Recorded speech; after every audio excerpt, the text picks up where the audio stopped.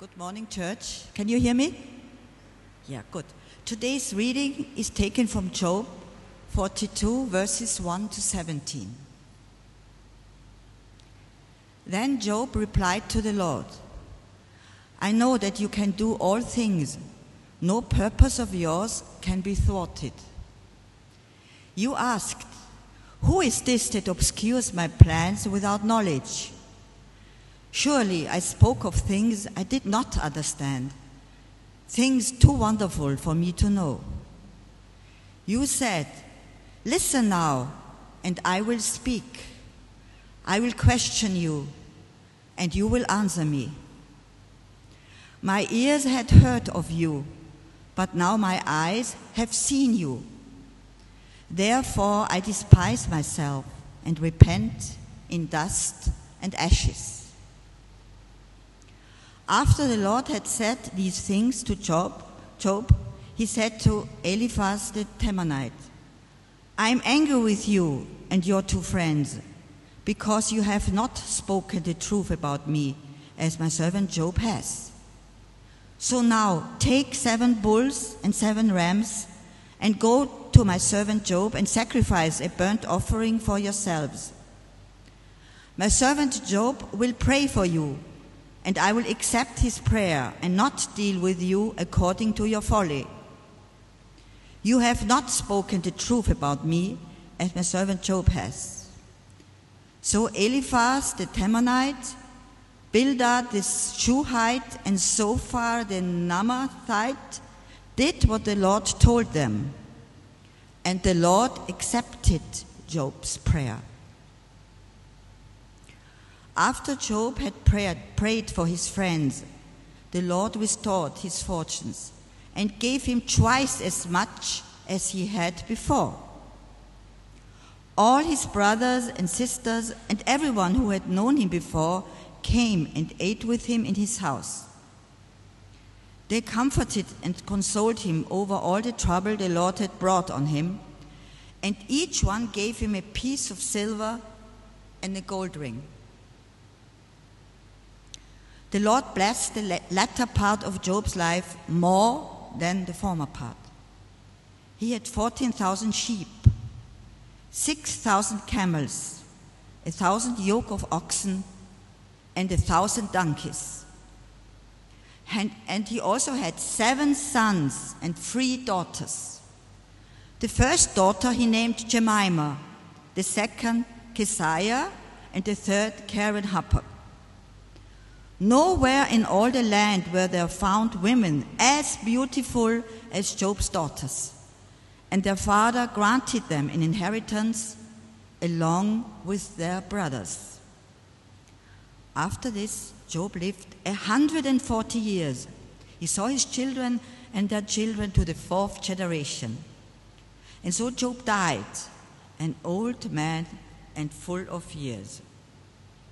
This is the word of the Lord. Thanks be to God. Thank you, Elizabeth. If you can all keep your Bibles open to Job chapter 42. It's the conclusion, the final chapter of our series.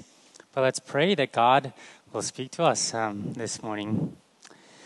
Lord, we thank you for your word. We thank you for Job and for what he went through and for the record that is there for us, that these are written for us.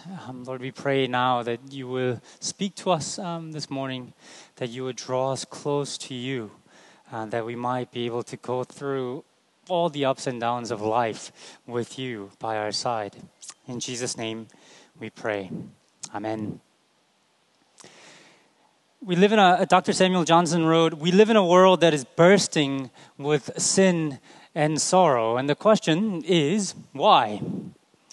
This past week, we were talking in the staff, but one person said, this person was asking this question, well, why did God plant the tree of the knowledge of good and evil right in the middle of the Garden of Eden? What did God expect?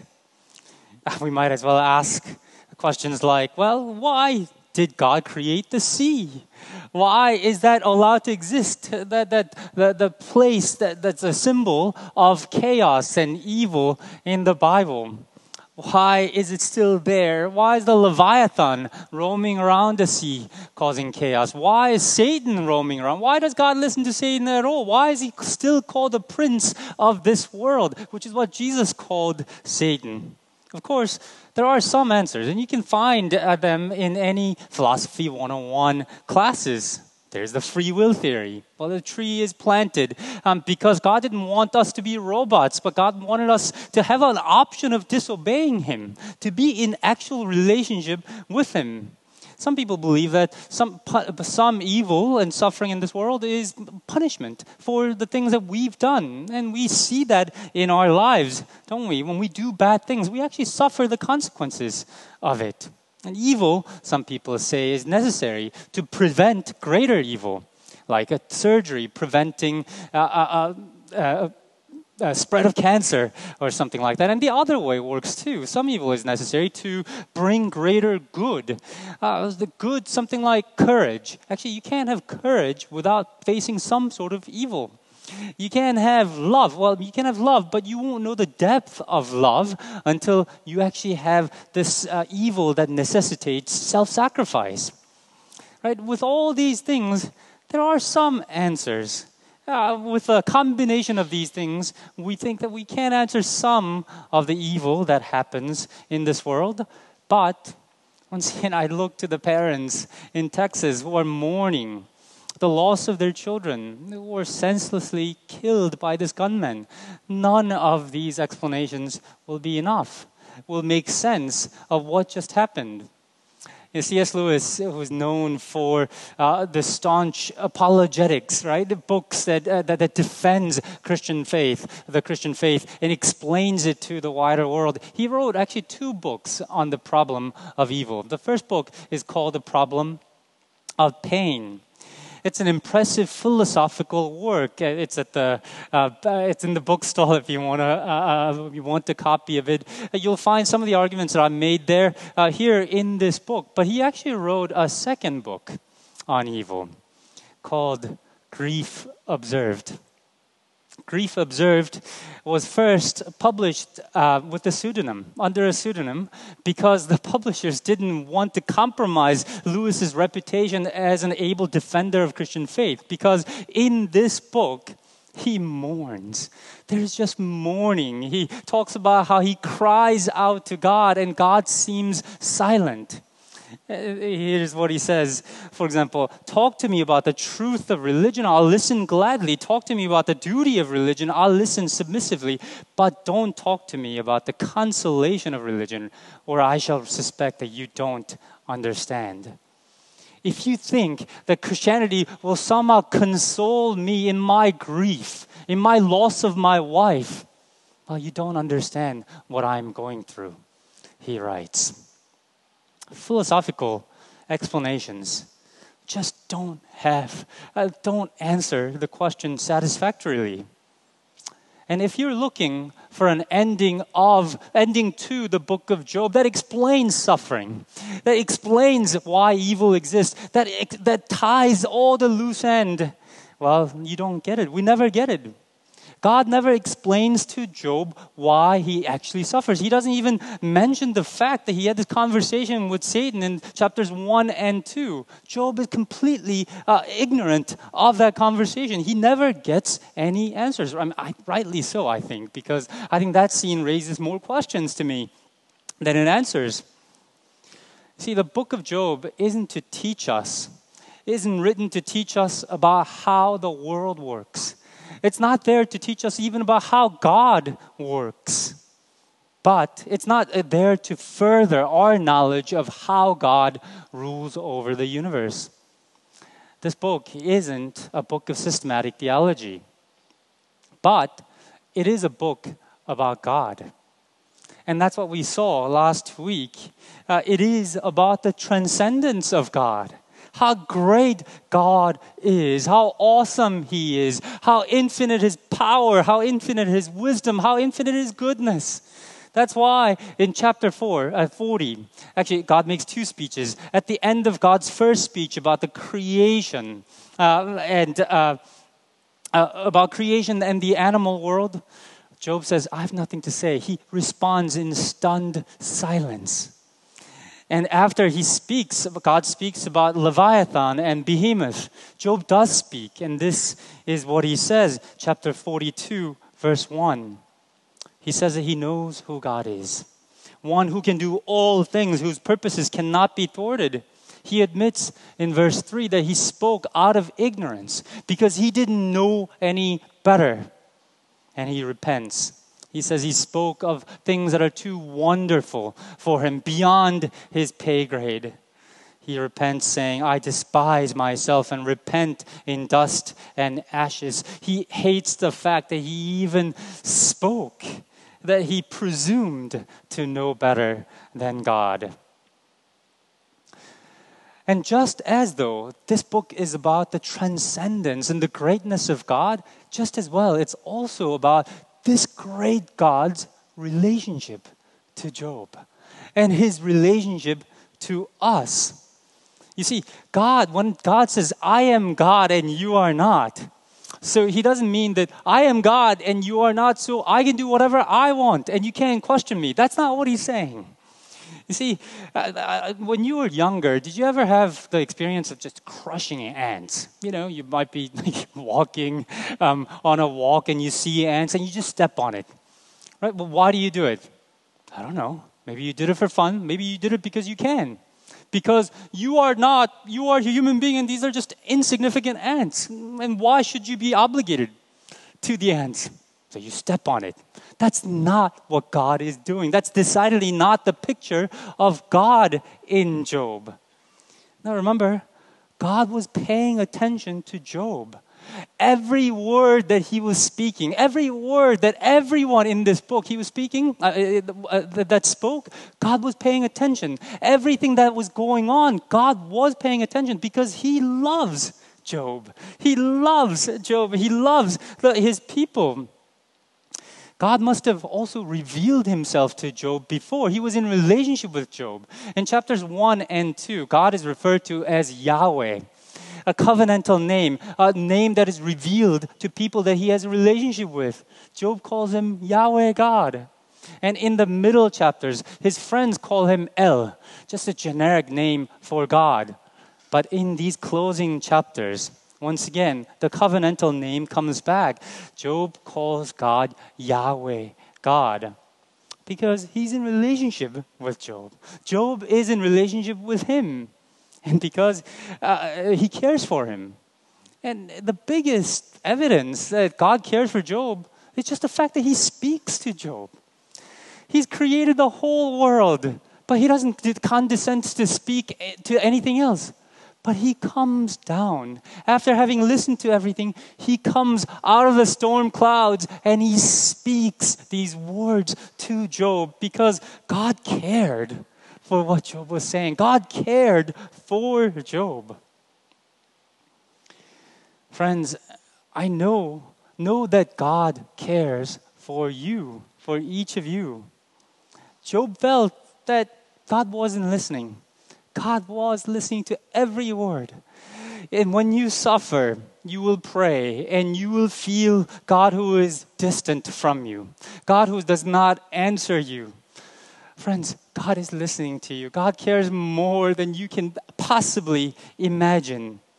And he couldn't give an explanation to Job, not one that Job could understand, but he did. He gave Job something that he needed the most. Himself. God, the creator of the universe, appeared to Job, to this man, and spoke to him, and that was all the explanation that Job needed. And he's satisfied with that. We, too, are made to be in relationship with God, with this great and awesome God. God created us to be loved by Him, to be in relationship with Him. And of course, this is not an equal relationship. It's not a relationship of equals. God is this great and awesome God. And there are things that we won't understand about God. But think about that. That is a good thing that we're not in equal relationship with Him. God, this great God, is in relationship with us, wants to love us, know us, and care for us, and live with Him as our Father. And we can see how much God cared for Job in the care that he takes to restore Job, to restore Job and console Job. Right? He reconciled God to Job to himself by appearing to him. But he also takes care to reconcile everything else, to make everything else right for Job as well. He also restores Job's relationship with his friends. God appeared to his friends and tells them that he is angry with them for what they said about God. Their sin was reducing God. They didn't really have a relationship with God. Once again, when they refer to God, it's El, generic name for God. God does this, as if God is this machine that's predictable, that can be reduced to certain principle. They didn't have any relationship with God. They didn't know God in that way. And because they reduced God to these principles, to these the principle of blessing the righteous and punishing the wicked, God says, no, you spoke wrongly about me. But then God appears to them to make it clear to them that they are in the wrong and Job was in the right. Because what does God actually then ask them, these friends, to do? He calls his friends to go to Job and ask Job to make these sacrifices for them. To sacrifice 7 bulls and 7 rams for them, to pray for them. And he says to go to my servant Job. 4 times in verses 7 and 8, he calls Job to Job's friends, my servant Job. 4 times.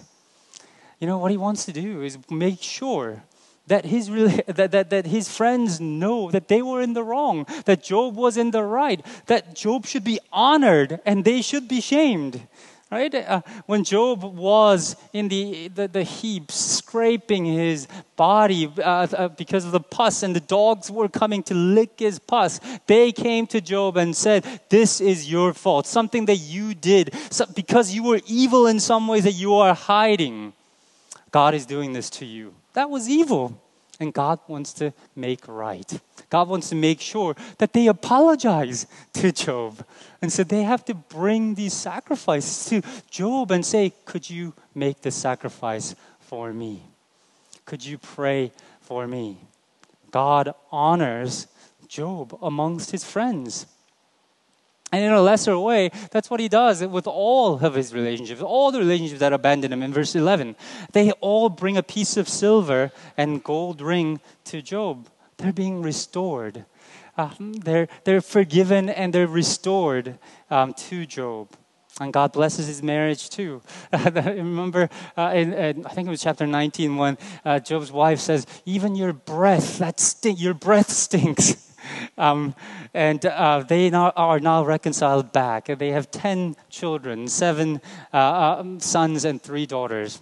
And we're told that the 3 daughters, they're named, they're called exceedingly beautiful, and they were so wildly wealthy that even the daughters are given inheritance. They get their land. Job's health is restored. I don't know what he was going through before, but he lives 140 years, double portion of life. We see how God takes care of Job. In that care, we see his love for Job. But let me make this very clear. About this restoration. This restoration is not a reward for Job's faith or reparation for his suffering. Thinking about reparation or reward, he lost 10 children. How can you ever replace that? Having 10 more can't replace that, can you? No, you see, the whole point of the book of Job is that actually God does not do wrong. That God does not actually owe anyone an apology because he always does what is right. Well, then if God doesn't owe Job anything, well, why is God doing this? Why is God restoring Job everything double-fold? Why? Because he loves Job. He's not obligated, but he loves him. He wants to bless him because God is gracious. And doubling everything shows God's grace, right? He's not just making things right. Out of abundance of his grace, he's pouring out his blessings, undeserved blessings upon Job. No, it's not a reward. It's not reparation. It's not payment for his suffering. God doesn't owe Job anything, and yet God wants to bless him. God wants to restore him because that is who he is. And Job knew that even, remember Job's response, initial response was, the Lord gave and the Lord takes away. Blessed be the name of the Lord. Job knew that. He wasn't entitled to any of these blessings. And the restoration foreshadows the future, our future. Thankfully, we don't get what we deserve. Imagine if we did. We don't get what we deserve. No, we get much better. We aren't righteous like Job, right? Thinking that God is ruling the world in a wrong way, well, that's the least of my sins. There's so many other things that I've done that I regret, that I have repented of, that I'm sure I will continue to do. And yet, because of Jesus, we do not get what we deserve. And that is a good thing. Because in the end, we don't just get double-fold. We get infinitely more. On the resurrection day, when the heaven comes down to renew the earth, those who trust in Jesus will get infinitely more than what we deserve. Things that we lost, the people that we lost, things that they will be restored.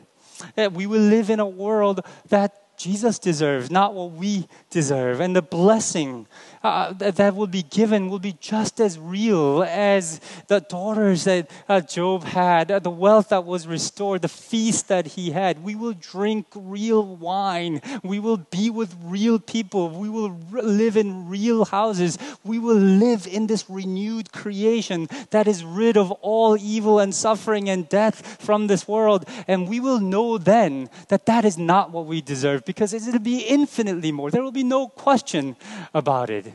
That everything around us will point to God's amazing grace. That everything is given because of his abundance of grace and his goodness, not what we deserve. And I hope that will get you through some of the difficult times, looking forward to God's goodness being restored in this way.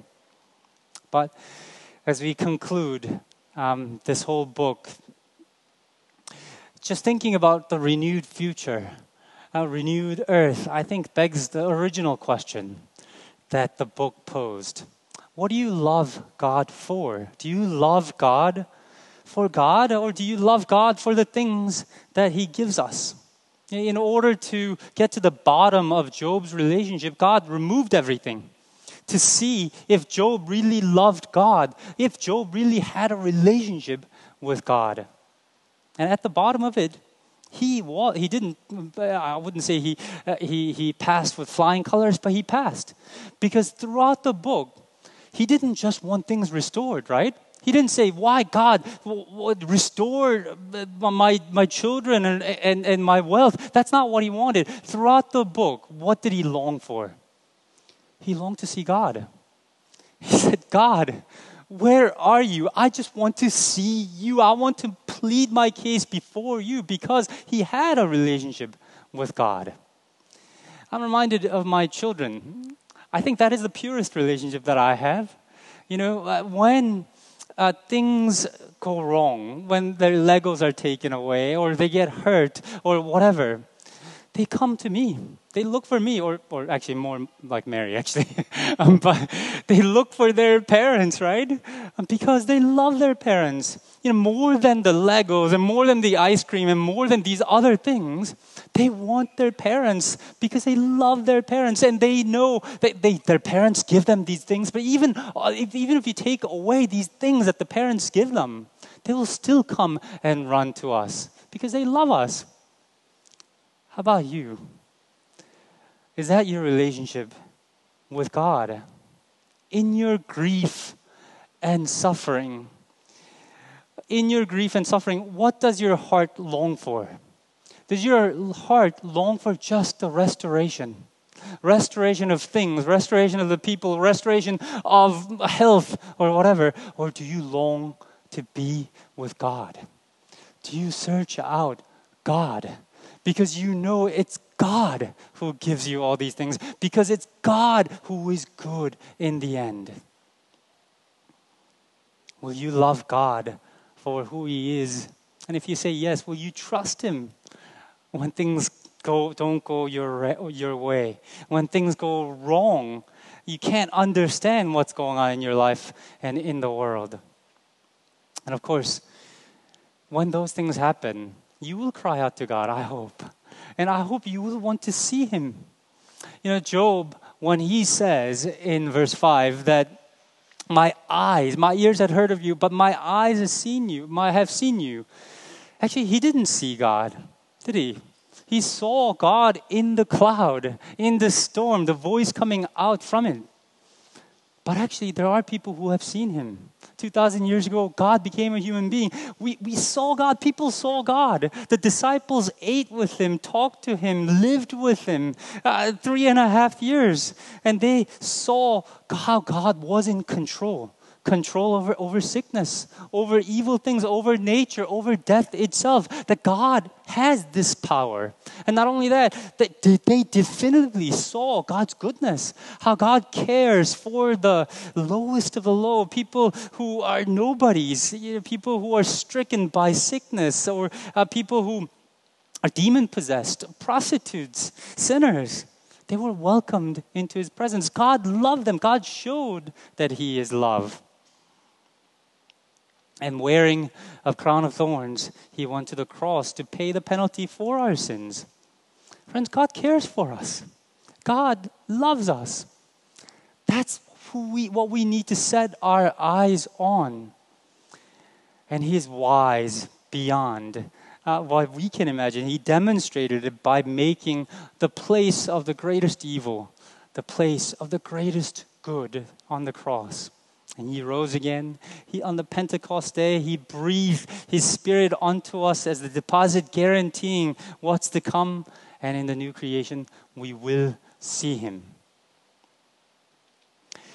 In our grief and pain, often we just want the things back.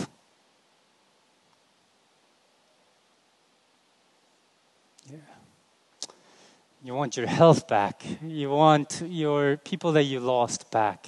You want the dearest things back to us. And we want these things restored to us. And we forget that actually all these things are given by God. All these things are just mere pointers to God. In C.S. Lewis's words, we are then too easily pleased. We're settling for much less. Church, cherish your relationship in times of good. Look around you to all the good things and see God in it. You know, when things are bad and when you are suffering in times of grief, long for Him. Long for Him, and not just restoration of things. Long for Him, because He is the infinite joy. He's the fountain, the endless fountain of beauty and perfection and goodness. Long for Him and long to be in relationship with Him. And if you are in relationship with Him, with Jesus, we will be able to go through anything and we will stand with Him. Let's pray.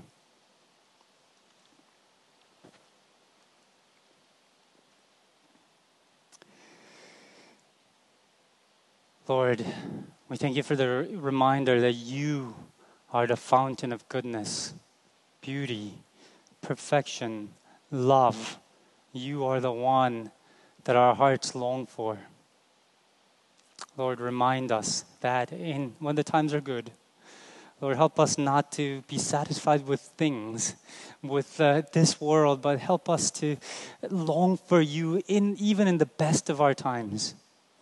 And in the times of grief, in the times of loss, help us not just to long for restoration, but long for You, to know You as our source of all good things. We thank you that you long to be in relationship with us. Lord, help us to respond in kind and trust you and be with you until the day when we see you face to face. In Jesus' name we pray. Amen.